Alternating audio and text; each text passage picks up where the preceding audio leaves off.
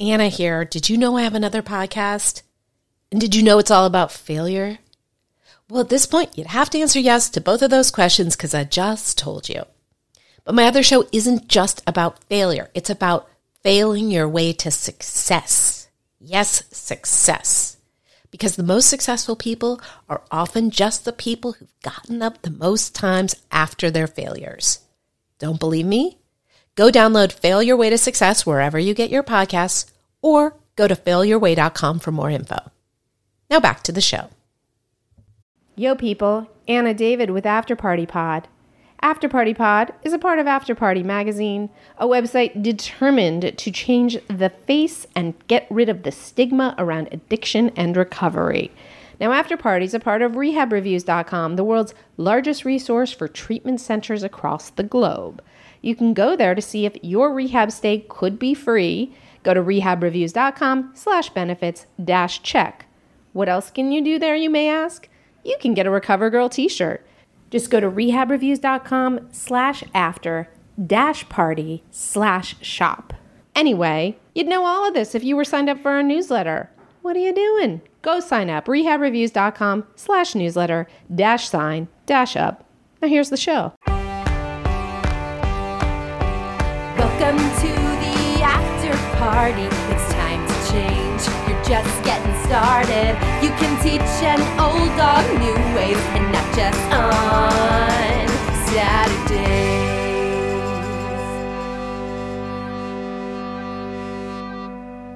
Hey there, you guys. This is After Party Pod, the podcast about addiction recovery. And today you get to hear me I'm a little intimidated by the guest. I'm not going to lie.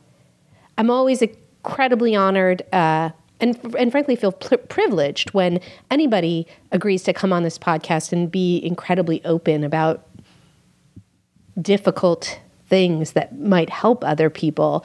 But yeah, no, a little intimidated. I'll tell you how this one came about. Well, anyway, I'm just going to tell you. I'm bad at suspense. And you already know this if you downloaded it. It's with director Mark Pellington. Writer, director, producer Mark Pellington. And in case you don't know, he's a huge music video director who's also directed the movies The Mothman Prophecies, Arlington Road, something called I Melt With You, which is, I don't think the word nihilistic does justice to it. And to see that movie, yeah, you're going to think that the guy who wrote and directed it had some experience with addiction and drugs and all that kind of stuff.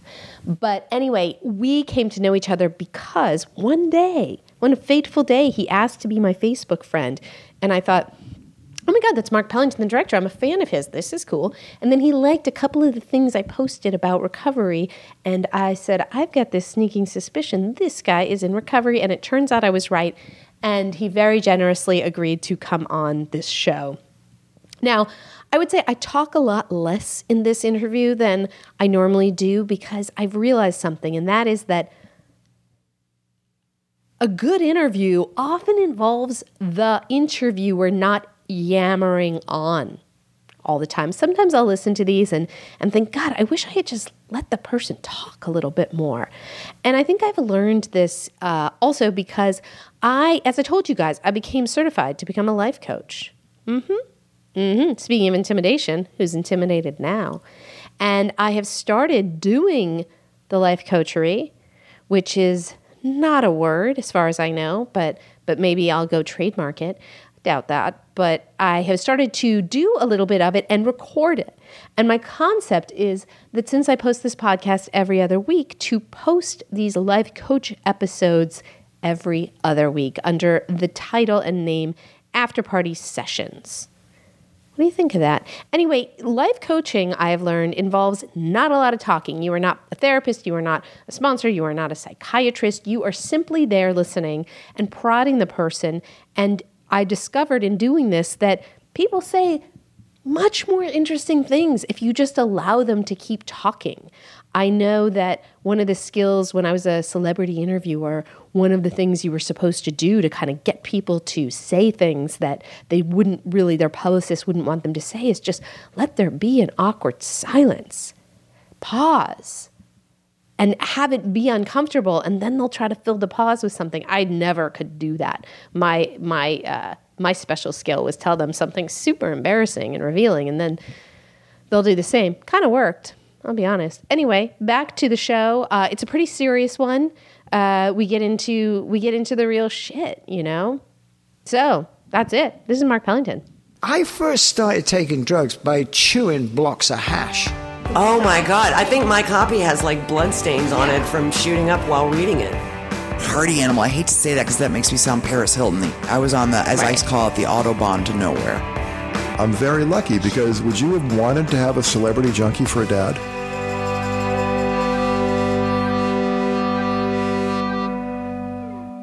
I just start this thing and we just sort of start talking, and that's sort of how it goes, really. It is. It is what it is. But what you need to do, this will be my one order.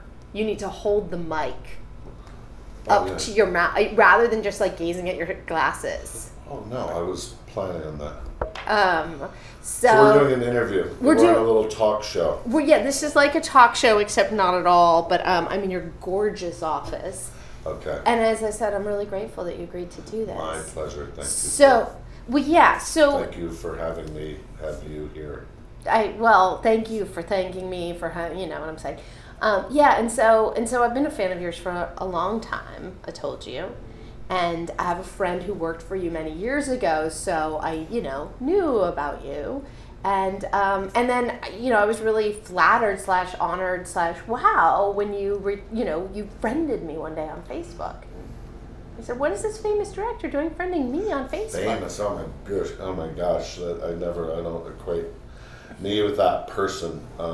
Really? Yeah, not at all. I know.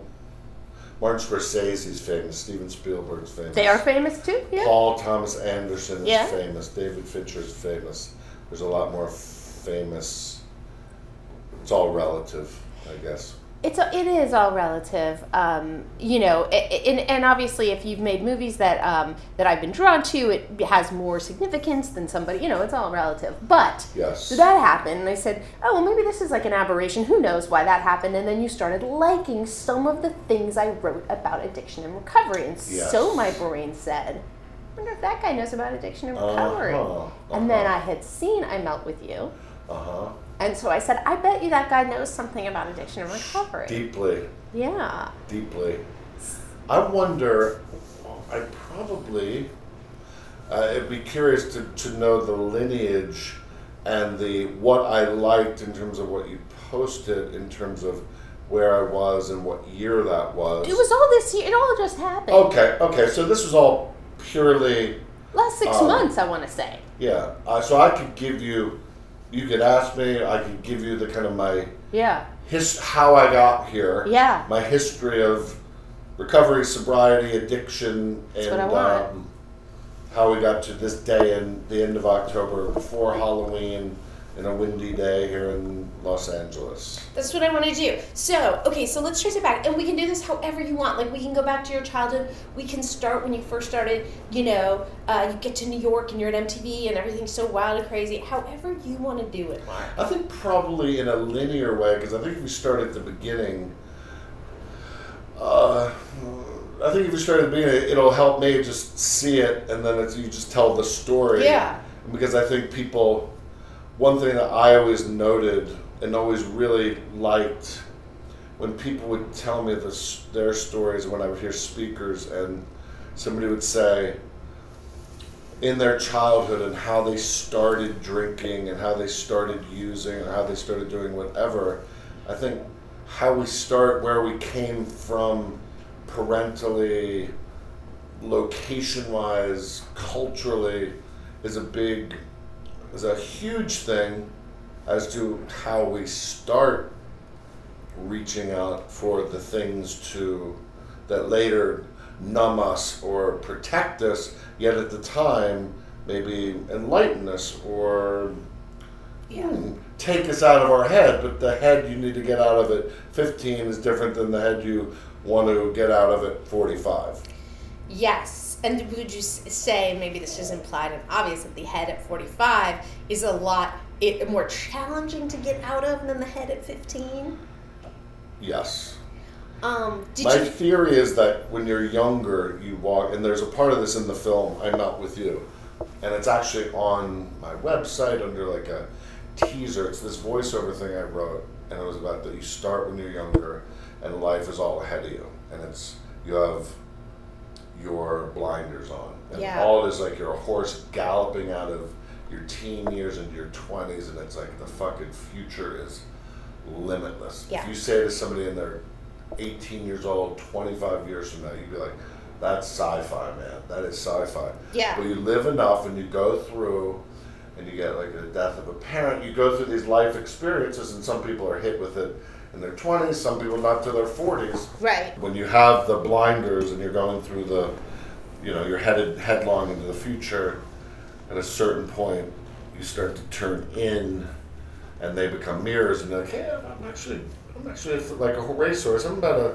third of the way around the track. Right. And things about your own mortality, your skin, your changes, and your collective wisdom and experience. So with that, to go back to start with the drinking, I think I was born to drink, number one, because I was born into a family where my father owned a bar and restaurant. Where was this again? In Baltimore. Yeah. So my father was a very famous in Baltimore, very successful and famous professional football player.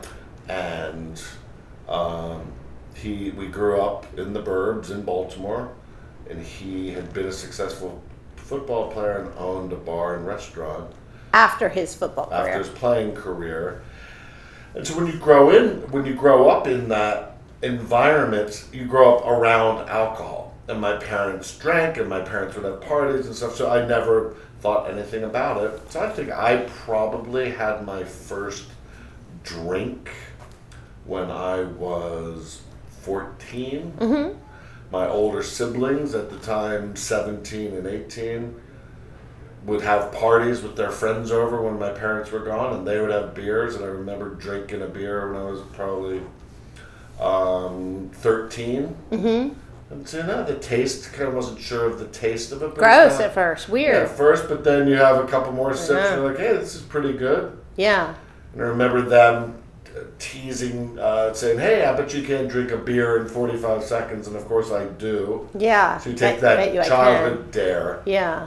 But there was one event in my childhood that kind of changed, where I changed in terms of substances. I was in the Jersey Shore. We had a house in the Jersey Shore that we'd go to every summer. My little cottage that my father had got when he was playing pro football. So I would go there, and instead of being around preppy boys all during the year, I was with public school kids from New Jersey and northern Jersey and stuff. It was great. And every summer I was always into like sports and baseball and trading, jock stuff. Girls, partying, it was that summer maybe before 7th grade. And you're just like, oh. And one night, my brother on the beach invited me to join him in this football game against the opposing beach. It seems like an innocuous moment, but it was profound because I played in the game, and at that first time I was kind of accepted into the older kids group. Right. And that night, instead of going back to my house and playing with my friend playing baseball cards, they said, oh, you should come to the party. So you're 14, but you're going to 15 and 16 and 17 and 18-year-olds. So you go there, and in one night it was my exposure to Miller Lite, hash, a girl, and I ended up like making out and exploring a girl underneath the lifeguard stand after getting stoned, drinking like 5 beers, and listening to Thin Lizzy. It was totally like the night that changed my life. Right. Thank God. Right. I wasn't going back to baseball cards after that. Right, never went back. It is interesting because for me, the first time I drank was like whatever, but it was the first time that was sort of combined with some sort of a like experience with a boy. It was that combination for, I hear people talk, and it's not like that for a lot of people. They just sort of drink, and it's magic, and it doesn't matter what happened. But it was that distinct combination that made it. It was like, oh my God, I have the power to get this thing that is going to really change how I feel. Do you know what I mean? Yeah, no, I do. And it was that, I specifically, the detail and the vivid recollection I have of that evening, it was also of acceptance. Yeah. It was also not that I felt like I had been pushed away. My brother was very welcoming to me in my life. He was a huge mentor in my life, and a big influence, and a great older brother. Which is rare, I would say. say. Yeah, he wasn't like, get out of here, kid. Yeah. He was very cool. 2 years older than you? 3. And to this day, he's my favorite person in the world. But at that moment, I remember being like, wow, there was something that felt good about it. And so that kind of continued. So I went back to school and would, then go to like these little weekend 8th grade parties, and somebody would sneak some beer, and then you'd make out with the girl in 9th grade, and then you'd go back for the summer, back to the thing. So it became part and parcel.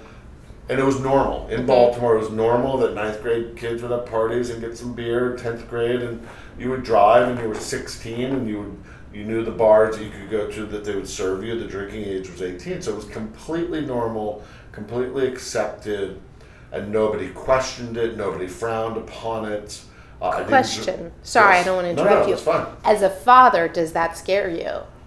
As a father now, in yes. 2015? Yes, with your daughter growing up. Oh, come on. You're not scared of when that stuff happens? I'm not scared of it. I mean, it's part of every parent's kind of reality that you have to deal with it and deal with a multitude of, whether it's drinking or social media, or there's so many pervasive temptations and thoughts.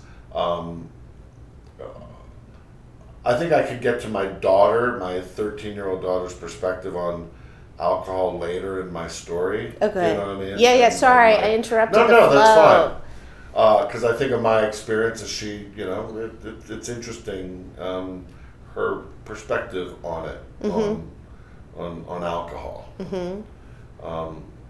So anyway, I was normal high school guy, and but that continued through. So everybody drank. Everybody I knew drank, but it was always just booze and maybe some pot. Never a big pot guy. Didn't like it. Made me spacey and paranoid, and it was not a huge pot guy. Yeah, me neither. And went to college. Followed my brother to the University of Virginia in 1980, and Virginia was a huge party school. Yeah. Huge. Yeah, it was when I was in college too. Huge party school. Yeah. And that's where you get introduced to other substances, coke, ecstasy, shrooms, the whole potpourri, and totally, experienced those, enjoyed those, had no negative consequences other than, the after effects of it.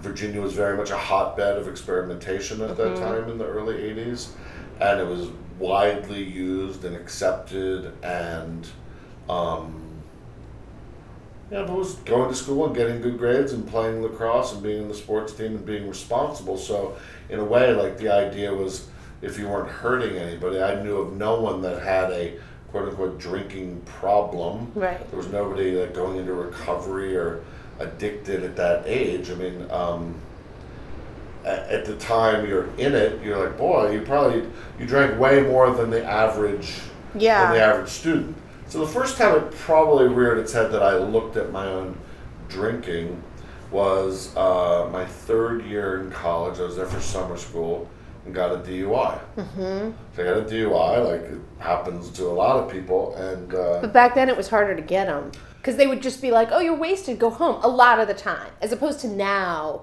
where you have a drink. It was not like, hey, designated drop, none of that. Yeah. None of that. It was, but if you got it, it was very serious.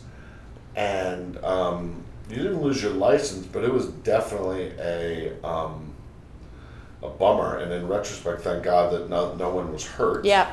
I was driving a short distance, still no excuse ever to get behind the wheel. Right. But at age 20, did not know that and had to take a class that fall.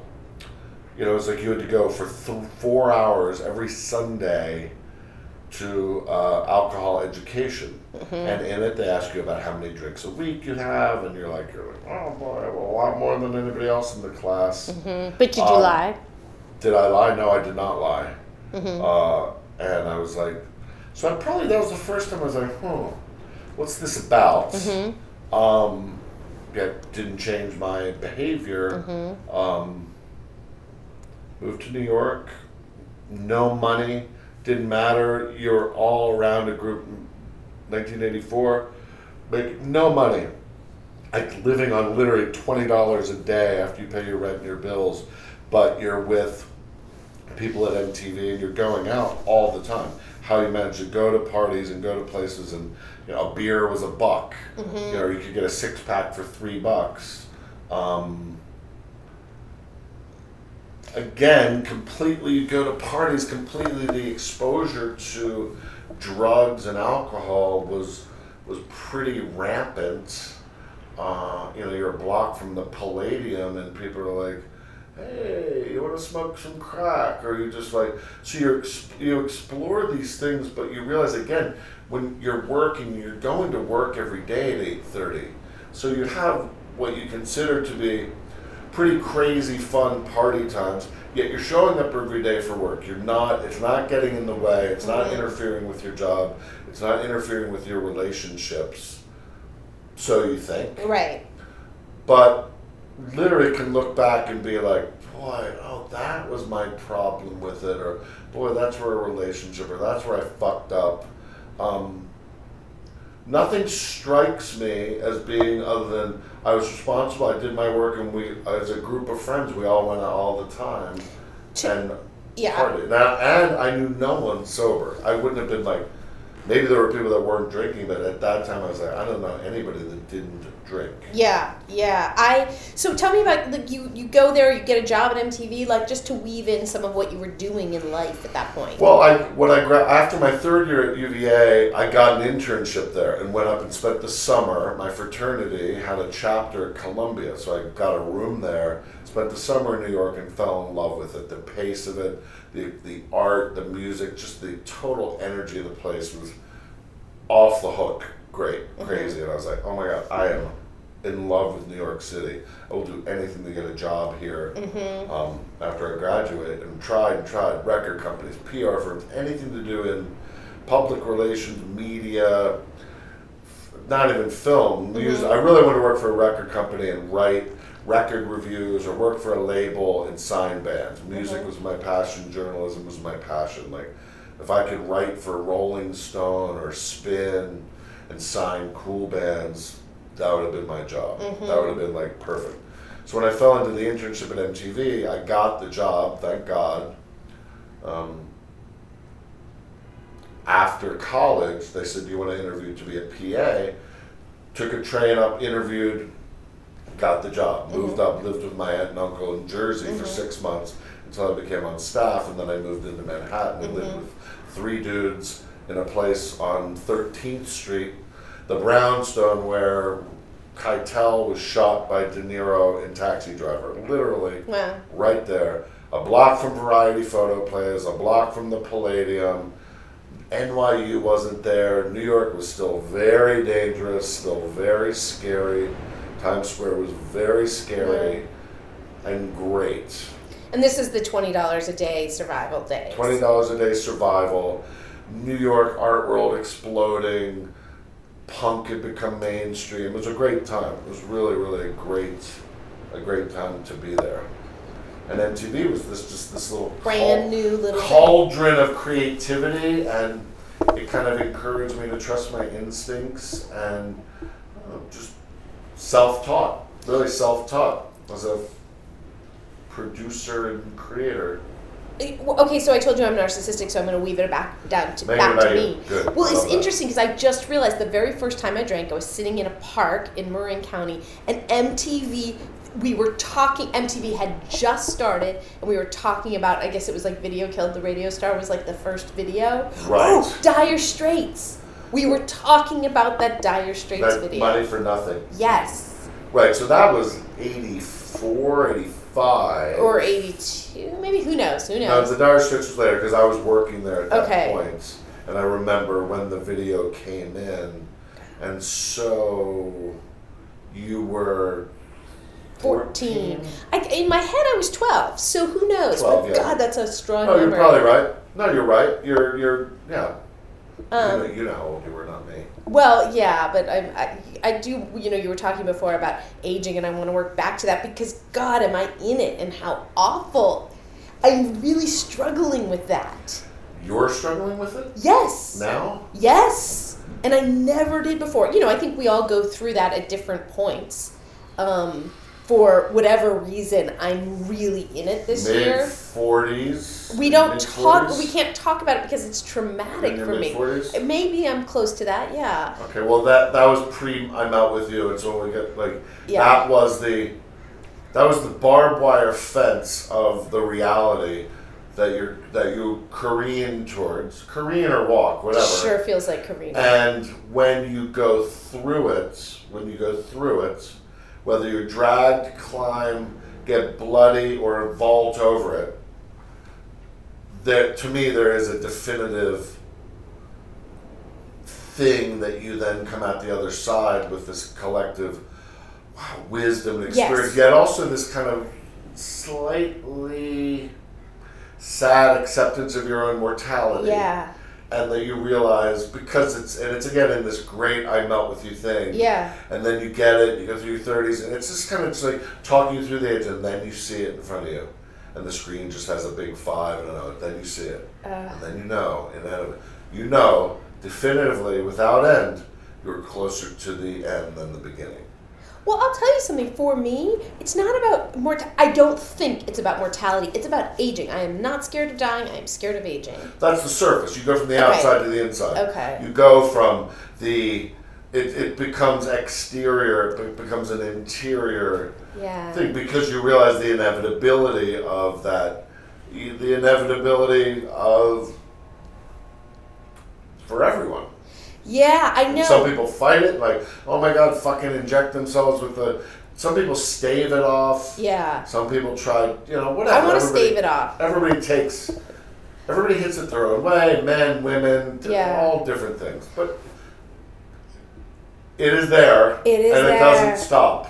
I know. I'm just ready. I'm so in the middle of it. I'm so ready to get to whatever the epiphany, even that sad acceptance. Maybe I'm getting close. It's No, weird. there's also a great, oh my God, this great exhilarating sense of confidence that comes with it too. I hear that. Huge sense of just fucking experience. And I remember a few years ago, I just turned 50, and I went and spoke at the Museum of Moving Image, and they had this first kind of retrospective of music videos, and they had 4 videos that I directed in the retrospective. Wow.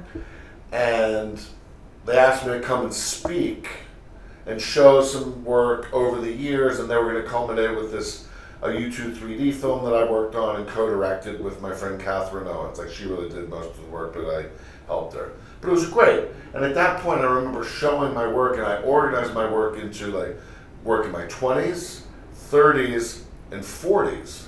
And the 20s were called speed, because everything was fast and aggressive, and the blinders, and I was like, gobble, gobble, gobble, what does the world want me to say? Chop, chop, chop, chop, chop. It was so fast. I was processing so fast. Then the 30s became memory and mortality. My father got sick, and the videos slowed down, and the work became more internal as I realized, and the 30s were very much about memory and mortality. The 40s were labeled trauma.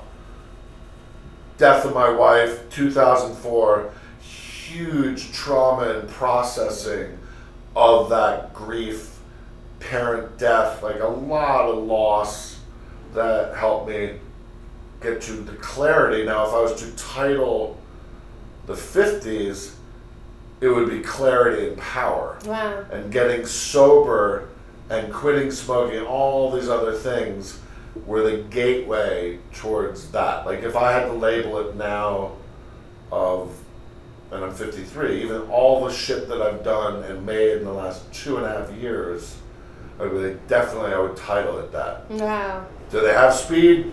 Do they have mortality and memory? Do they have trauma and process? Yes, all of it. So all those words are actually on my website where it's like, yeah, catharsis, spiritual, all those things are collectively part of the larger process artistically and Internally. they're everything. The work and the thing. There's very little boundaries between work and expression and myself. Yeah. I mean, they're very. Occasionally, there's it's a job and I'm a shooter and that's not me. But usually, it's I personalize almost everything. Yeah. I think that I could see, definitely that makes sense when you say Right. that. In terms of what the actual videos were, so what were the videos in your 20s and 30s? I mean, that's. Give me like your favorite, the ones that come to mind. I always encourage somebody to go to my website, and because actually they're not. And I was thinking about it. I should maybe now think about it, arrange my site chronologically because it might be a more interesting view. Well, and arrange it the way you Okay, gave that in the talk. 20s, I'll just give you the highlights. In my 20s, I would say the work I did for U2 for their Zoo TV tour,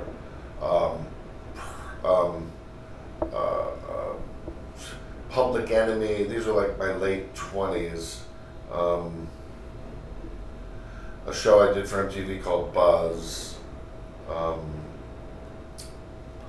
Crystal Waters, She's Homeless. These things that were kind of aggressive, disposable heroes of hypocrisy, television, Drug of a Nation.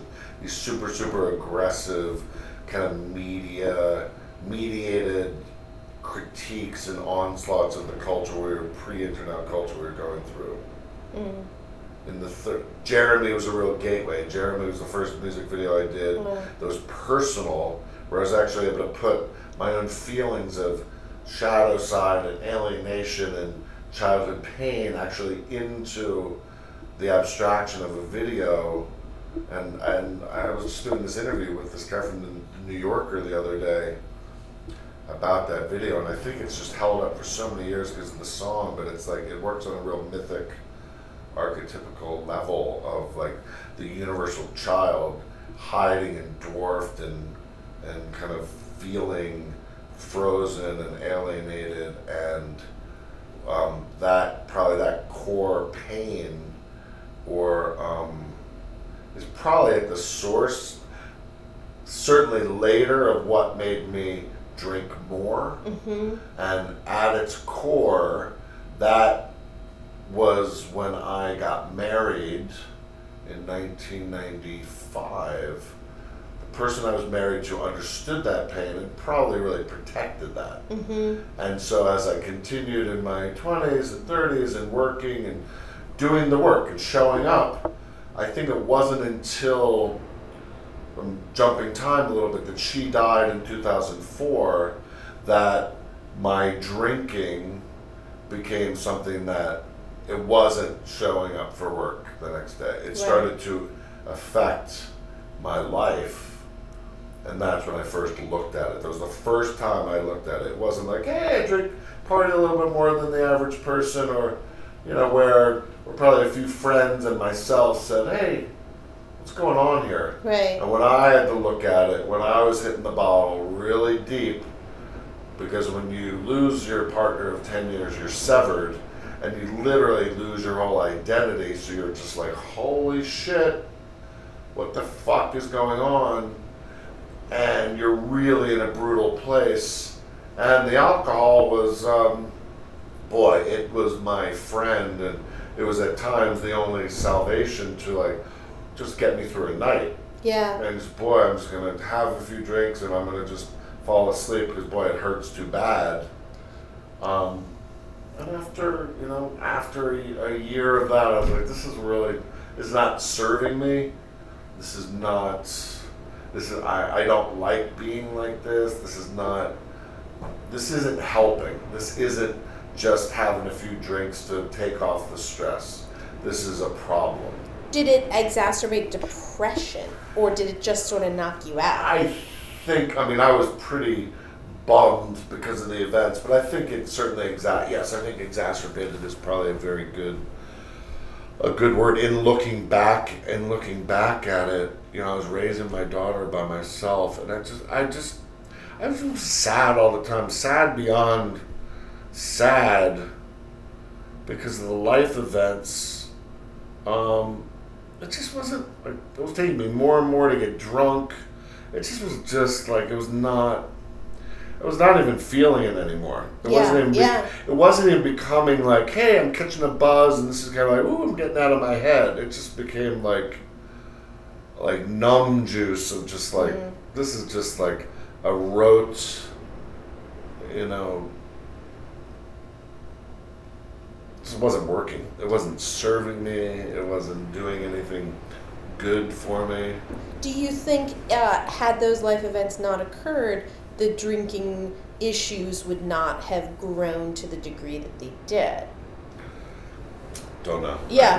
That's a Bob Frost took a left in the woods question. Do you know what I mean? Like, you don't know. All I know is collectively, I am so on my knees grateful that I never drove and hit somebody and ruined somebody's life. Right. Being behind an automobile. Yeah. That's the number one thing. I probably hurt myself a lot, and I certainly made many amends to people that I could in that recent history say that, I really, like, I lashed out at you, or I was very sad and angry and reached out and really deeply apologized to people who in retrospect, I knew that I had hurt. Mm-hmm.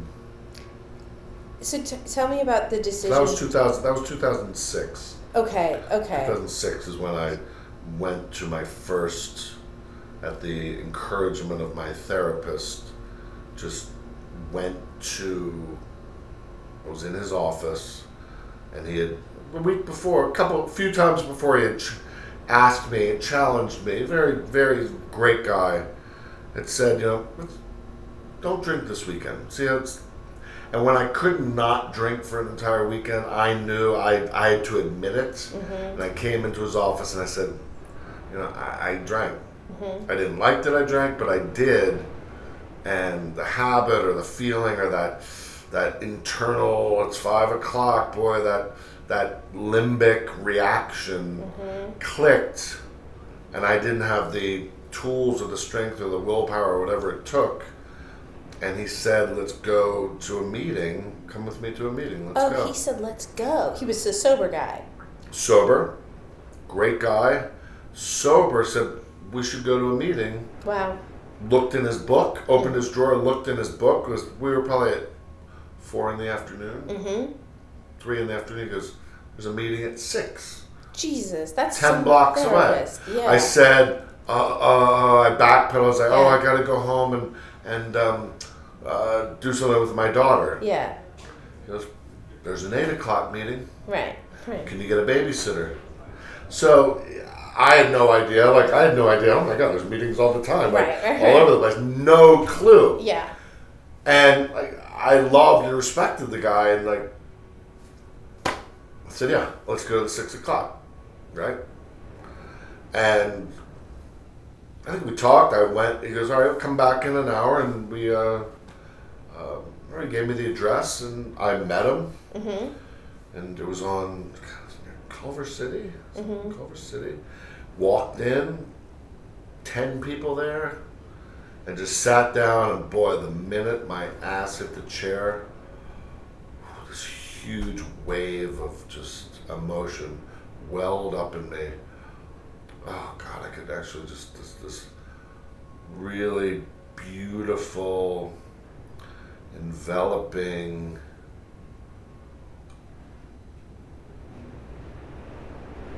safety. Mm. And I sat there, and I can feel it now. I was just like, breathe the breath. And, and I remember raising my hand, and I remember admitting that I was an alcoholic, and I remember just, oh my God, feeling so good that I could just do it and say it.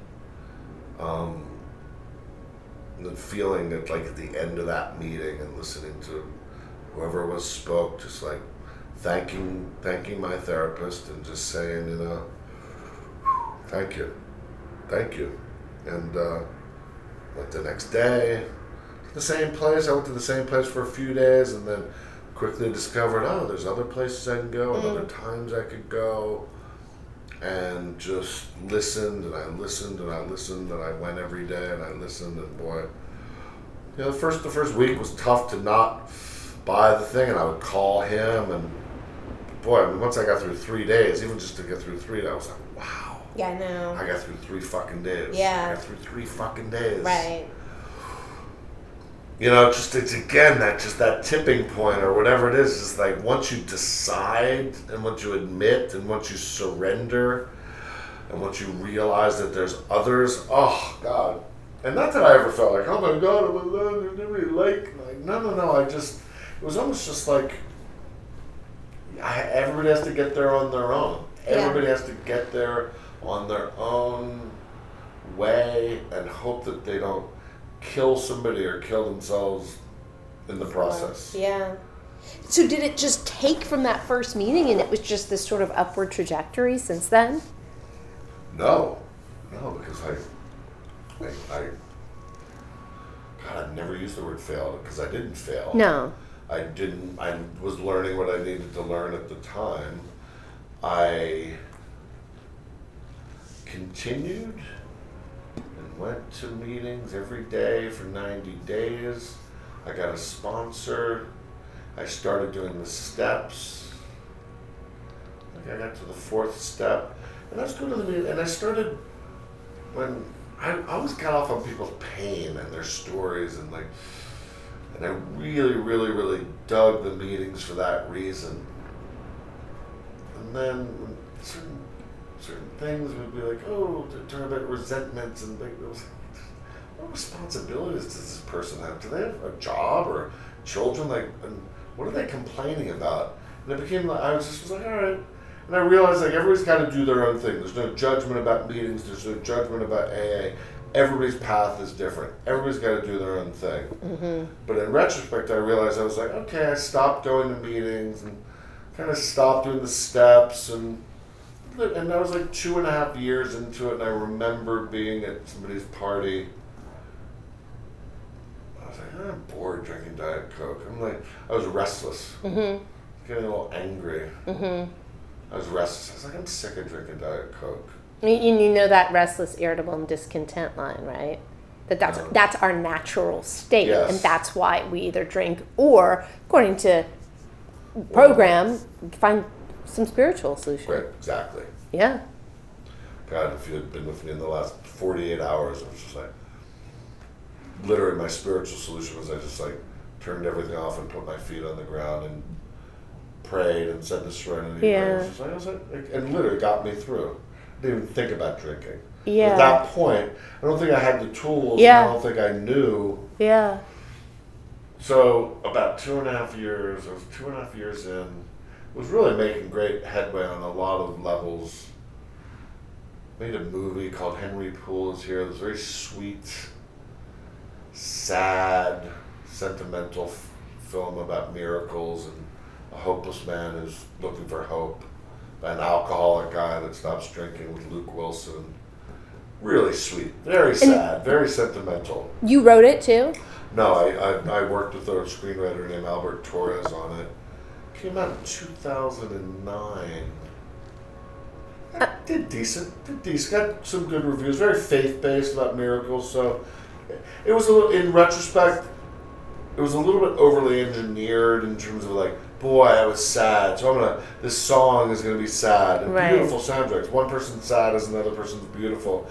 But it was a little bit overly rendered. Like if I trusted the script a little more, I'd probably would have had less music in it. A little less like, this is how I feel. Right. I'm going to tell you how I feel. I'm going to underline how I feel. Right. And this is sentimental. And some beautiful, achingly beautiful stuff. I just watched it. It's pretty sad. It's sentimental. It's really but that's how I felt. I could not make that movie now. Yeah. I literally could not make that same. 6 months ago, I got offered a film. Not offered, but like, they said, this is a movie you could go get. It was a faith-based movie. Character in deep pain, and very popular novel called The Shack. And I read it, and I'm like, I'm not that guy anymore. I don't feel that. Yeah. I don't feel some visual opportunities that were really great, but I was like, I just can't relate to it anymore. Right.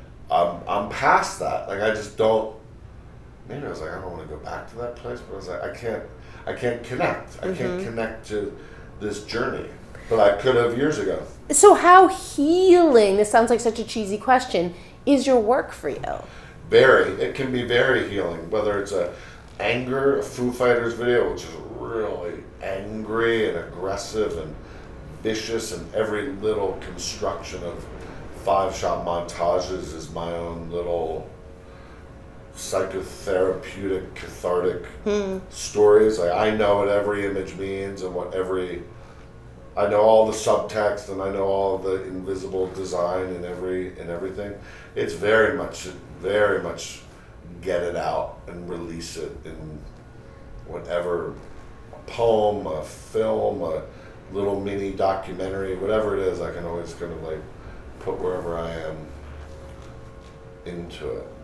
Well, that makes me wonder, we talked about this a little bit at dinner, this sort of idea that everything happens the way that it's meant to. And we talked about it, and I said, oh, that's what I think. And I kind of remember you looking at me and going, really? Or I don't know, I had this feeling that you were sort of contemplating and not knowing that you agreed with that or felt that way. I don't necessarily agree with that. Yeah. It's like this thing that I just sent my friend. It's this guy had written this post. I posted it, was really aggressive and really about that's bullshit. And then in deep grief, you're like, that's a fucking, I don't believe that. I know. But it just shit happens. There's no reason for it. Like, it's just, there's no fuck that. Right. It sucked. She died. He died. The car accident killed 4 kids and a fucking family. You tell me there's a reason for that? No, there's no reason. Horrible shit happens all the time. Great shit happens all the time. So it's the balance of the two. Just hope at the end of the day, you're at the front part of the ledger, right? Yeah. And let's hope you have more. As my mother, when she was 84, said, just hope you have more good days than bad days. Wow, yeah. Right? Yeah. And in marriage, and then she goes, look, I had more good days than bad days. Yeah. I consider myself pretty lucky. What do you leave behind? You leave behind your work, your writing, your books, your relationships, I think of this deeply with my 59-year-old friend who just died, the memories, like the lives he impacted, the work he left beyond, like that's the shit. Right. Everybody drinks, not drinks, struggles, addicted. It's fucking hard for everybody. Right. Yeah. Yeah. And this idea that for alcoholics, here we are with 100 forms of fear and everything is so hard. And it's like, well, actually the truth is, for most people, being a human being is very, very challenging. I do feel like I know these people who just are not so ruled by their thoughts, are not constantly going like, am I happy? Is this, and they're not, you could say, not on a spiritual path, perhaps. I think everybody's brains are different. I think life is very hard for some people. I know that it can be it's really hard for people. And some people do get some people just get some fucking bad breaks. I'm sure some people have really been dealt a hard hand. I know. And struggled their whole lives. And some people seem to have been like, wow, they've really just kind of the amount of misfortune or challenge that one person faces versus another. Beyond hey, I'm born into poverty and grew up in Haiti and I was born into poverty. There's no way out of that. Right. So, what do you think that's about? Well, if you had to. That's yeah. Why is a soul born into? Yeah.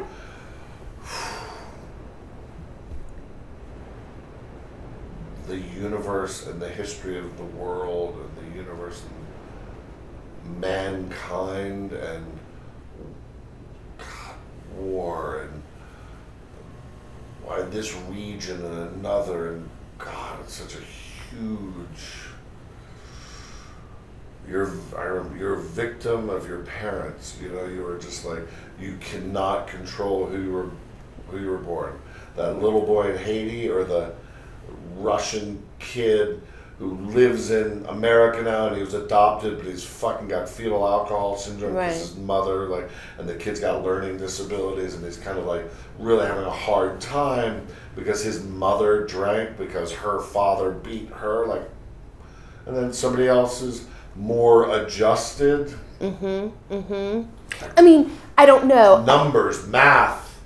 Do you believe in any Chaos. sort of like? I mean, and this is getting into Being. the reincarnation, karma, anything like that. I mean, I believe in all of it. I believe in all of it.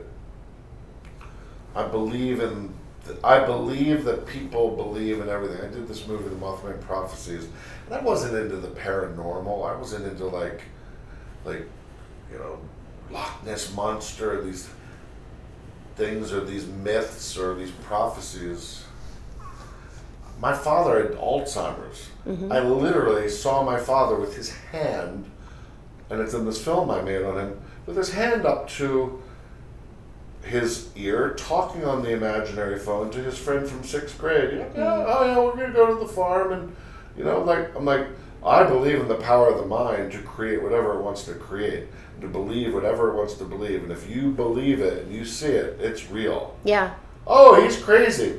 Relatively crazy relative to who? To you, yeah. You might be in the mind of dimension, be completely safe and completely happy. A mind of an outsider artist who's drawing this thing, it's like, wow, man, that's like, so I believe it's all valid and all good. Yeah. You know, and there's like, we just spend all our time trying to label or categorize and grade and like quantify. Everything seems to be increasingly about quantification and numbers and grades and boxes because it gives us order, because everything's so fucked up that we look for order. Oh, we like our linear stories and our consistent characters week to week because it gives us order. Oh my God, I can binge watch this because A, I can control it. B, there's characters that are in an order in a way, shape, or form, because the rest of my life in the world is so fucked up and so random that all I'm looking for is like, oh my God, I'm looking for that show or that drink that at the end of the day, I can pour the drink and I can put it down my fucking gullet and I can watch the show and I can smoke the joint and I can be like, thank God. Yeah. And maybe many people just get through their day in these increasingly crazy days because we have to know everything now, and I don't know, I grew up not having to fucking know everything about what everybody else was doing or reading or thinking, constantly bombarded. That's why I really respect my friends that have kind of like don't engage as much in social media, but like don't have iPhones and are just like, you know, they have a BlackBerry and they do their business on it, but they're just, and they're not resolute Luddites, they're just like, no, they read more, they socialize with their friends more. Yeah. So they're not as isolated. Yeah. And that's like the alcoholic isolation thing. Yep. Do you struggle with that? No, but it's funny that I was telling my friend yesterday that I think alcoholics, I did realize that, you know, I was definitely spending more time alone. I was definitely a lone drinker, drink home alone. My daughter would be asleep. She would go to bed. I'd put her to bed. And I just would sit in my backyard and drink by myself. I wasn't a big social drinker. So for 2.5 years, I was sober. And then I went to my brother's 50th birthday party. And I said, I can have one drink. And he was not, and we've talked about this later, that he, you know, I don't think he didn't really, I think he had one old high school friend that was sober. Again, this was the same UVA, like people drank. And there was like, it was like, oh, you can have one. It wasn't like, hey, can you have one? Yeah. Like, nobody talked about Right. sobriety or AA. I don't. What think year was this? This was 2009. Yeah, I mean that was just the people you were around because Yeah, exactly. here, I mean in Los Angeles it sort of seems like everybody, half the people are absolutely wasted Not in and half the Baltimore. people are sober. Not Yeah, in Baltimore. yeah, And in retrospect, but it's like my sobriety was not my brother's responsibility. no, I could have of said course no. not. Yeah, Like a month before, not his birthday, I was home. Or like a year, 6 months into my sobriety, he said, "Oh, do you want to?" I was like, "Oh," I said, "No." Yeah. They were very respectful of it. It Yeah. wasn't like when people would say, do you mind if I have a drink? I'm like, fine. Yeah. Like, I could be around it. yeah, And I could choose not to. yeah, I could leave the bar early when people started to become looking like idiots. I was like, I'm going to leave now because people are just not getting stupid. Well, And and- I don't want to be around it. Like I could make that choice. yeah, But at his birthday party, I being restless, I being bored, I didn't even quit smoking for a month. So I'm literally there. with only I can have caffeine. one drink. Yeah, I'm gonna have one drink and I'm gonna smoke and the special occasion. Mm-hmm. And I remember the cigarette tasting horrible, the drink tasting horrible. But I powered my way strong. through Yeah, the taste. yeah, And I felt a little bit out, but I actually felt a little sick. Mm-hmm. I was like, I didn't really enjoy the feeling. I didn't really enjoy I didn't really get drunk. I didn't really enjoy it physically. I woke up the next day, I was like, "Ugh, this is terrible." Mm-hmm. I flew back home and I was like, I'm glad that I don't drink. Mm-hmm. A month later, I'm at a friend's wedding. Now I should probably be like, what was it in both of those circumstances in retrospect? A 50-year-old, a birthday party that was celebrating with his wife of many years. Everybody's there as couples. Hey, look at all the couples. Grieving, still a widower. 50th birthday party, which is very much a celebration of coupledom. Mm-hmm. My friend's wedding, another thing. So probably feeling a little bit like an outcast, a little bit like, oh, this is not, there's something missing. right. Oh, I'll smoke it, I'll drink it on these occasions. That'll be my partner. Yeah, interesting. 3 times in 3 months. And the third time in an Engagement event. party. Yep. Wedding, birthday party. Mm-hmm. All out of town, Mm-hmm. all excuses. Each time, hated the way it made me feel and kind of freaked out. Resolutely. Like, whew, what was that about? What was that about? Didn't tell my shrink. Interesting. Did not shame. Did not, oh no, that was an aberration. Mm-hmm. Mm-hmm. Go back to Baltimore, 4th time, like, okay, I'm definitely not going to. My mother started to slow down, was sick. Not cancer sick, but like, literally I realized, I went and saw her, she was 83. I looked at her, my dad had died 15 years before. I looked at her and said, my mom's gonna die within a year. She's gonna die of old age. She's not gonna be around in a year. I just don't see it. I don't see it. I started slowing down. Saw the beginning of the dementia. I'm like, whatever it is, she's near the end. Mm-hmm. It wasn't like, oh, I've got cancer. I just knew. I knew as I just said, wow, that's coming. I just knew it. And it really bummed me out. Yeah. But I didn't verbalize it. I knew it. A month later, went home for Christmas. I'll have a drink. Another drink. Drank 5 or 6 times over Christmas. Did a job 2 weeks later in Texas. Drank. Even my friends, my producer, my DP, who were like really supportive of my sobriety. Like, what are you doing? I was like, I knew the slippery slope had already gotten. I was already cascading down. I could see in the video and the images. This band Alpha Rev, a song called New Morning, great band from Texas. I literally was foreshadowing my mother's death in that video. I saw it. I see it in all the images. Completely. Wow. And then was it within a year? Oh, 3 weeks later. 3 weeks later. So I knew. Just you felt it. I psychically felt it. And so 3 weeks later, she died, was fully drinking and smoking and using by that point. And how long ago was that? That was in 2000. That was in the spring of 2010. And just hit it pretty hard. Economic shit was going on, remember? Like at the end of it, like just shit was just falling apart. And a movie I was supposed to do fell apart. And I just was like, fuck it. And fell into a pretty dark hole. Aggressively dark hole. But really hiding it. Just, getting home and so when I wanted to make a movie, I was like, fuck it, I'm going to make a movie. And my friend had written this script about these 4 guys who killed themselves, called I Melt With You. But in a way, I looked and I said, wow, this is, all these guys all represent me in the past. They all represent that person from my 20s, who's now in the mid-40s, who had to face all of these issues of mortality and midlife. Wow, is this what's going to happen? Shame, greed, addiction, ego, all the crap that was in the way.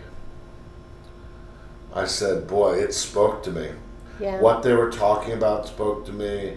The ugliness of their lives.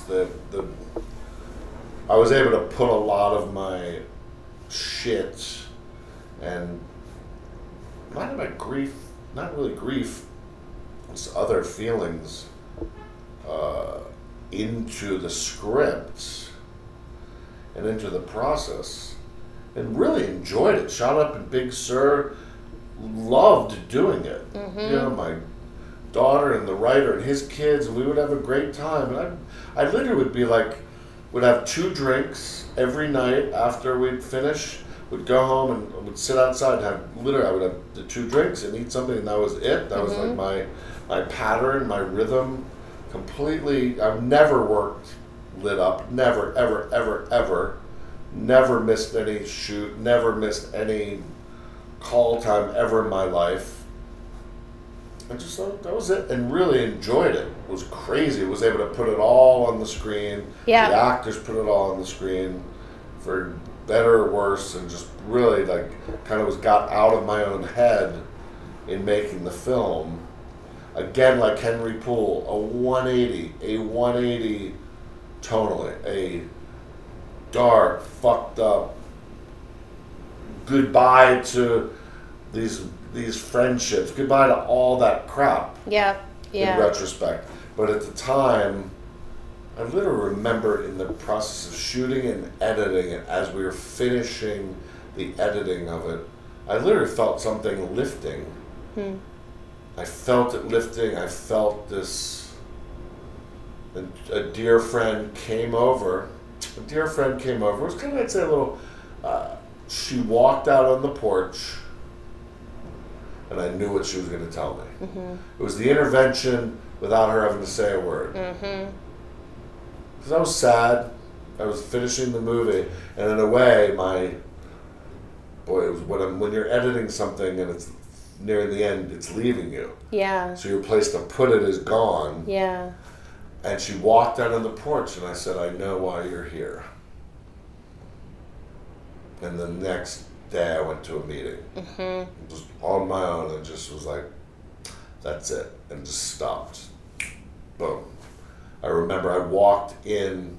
Actually, after I walked in, I hadn't had my drink of the day. It was like 5 o'clock, and I walked in and just went into the huge bottle of Belvedere I had and just poured it down the drain, threw the bottle away, and just hugged her and thanked her, and probably deeply wept that night, and just went to a meeting the next day. Even called my therapist and told him. Said, can I come see you tomorrow? And I saw him. And that was 4.5 years ago. And so since we do have to wrap up, Yes. What is life like today? If you could, sort of. Well, I'll lead you from that moment. what that led to in a really great way was a year later going to the Mayo Clinic and quitting smoking. Mm-hmm.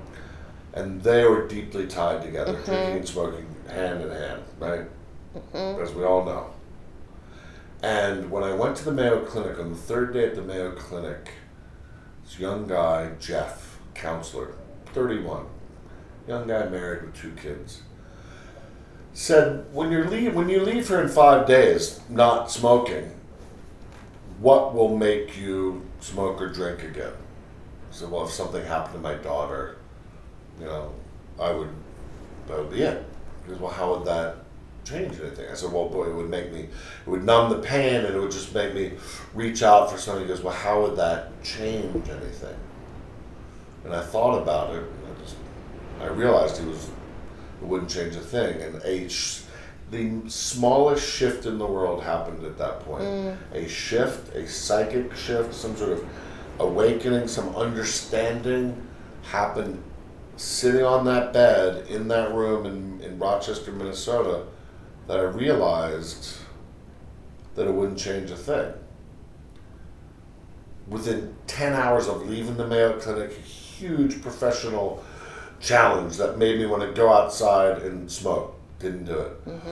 Got through it, got through the tools that they had given me, that AA had given me. It was like, wow. But quitting the smoking helped me continue to not drink. That makes sense. Completely. Yeah. And then led to other changes in life, moving into a new house, starting to rebuild to the point of getting out of the shadow of grief of of literally saying it was a 10-year journey in the wilderness, in the outpost. I literally lived on outpost of okay.